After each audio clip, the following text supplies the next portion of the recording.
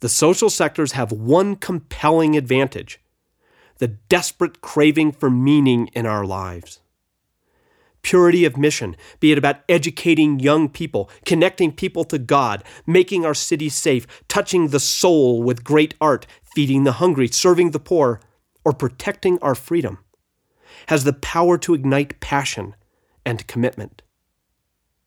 Second, whether they be board members, paid staff, volunteers, teachers, ministers, police officers, or platoon commanders, the number one resource for a great social sector organization is having enough of the right people willing to commit themselves to mission.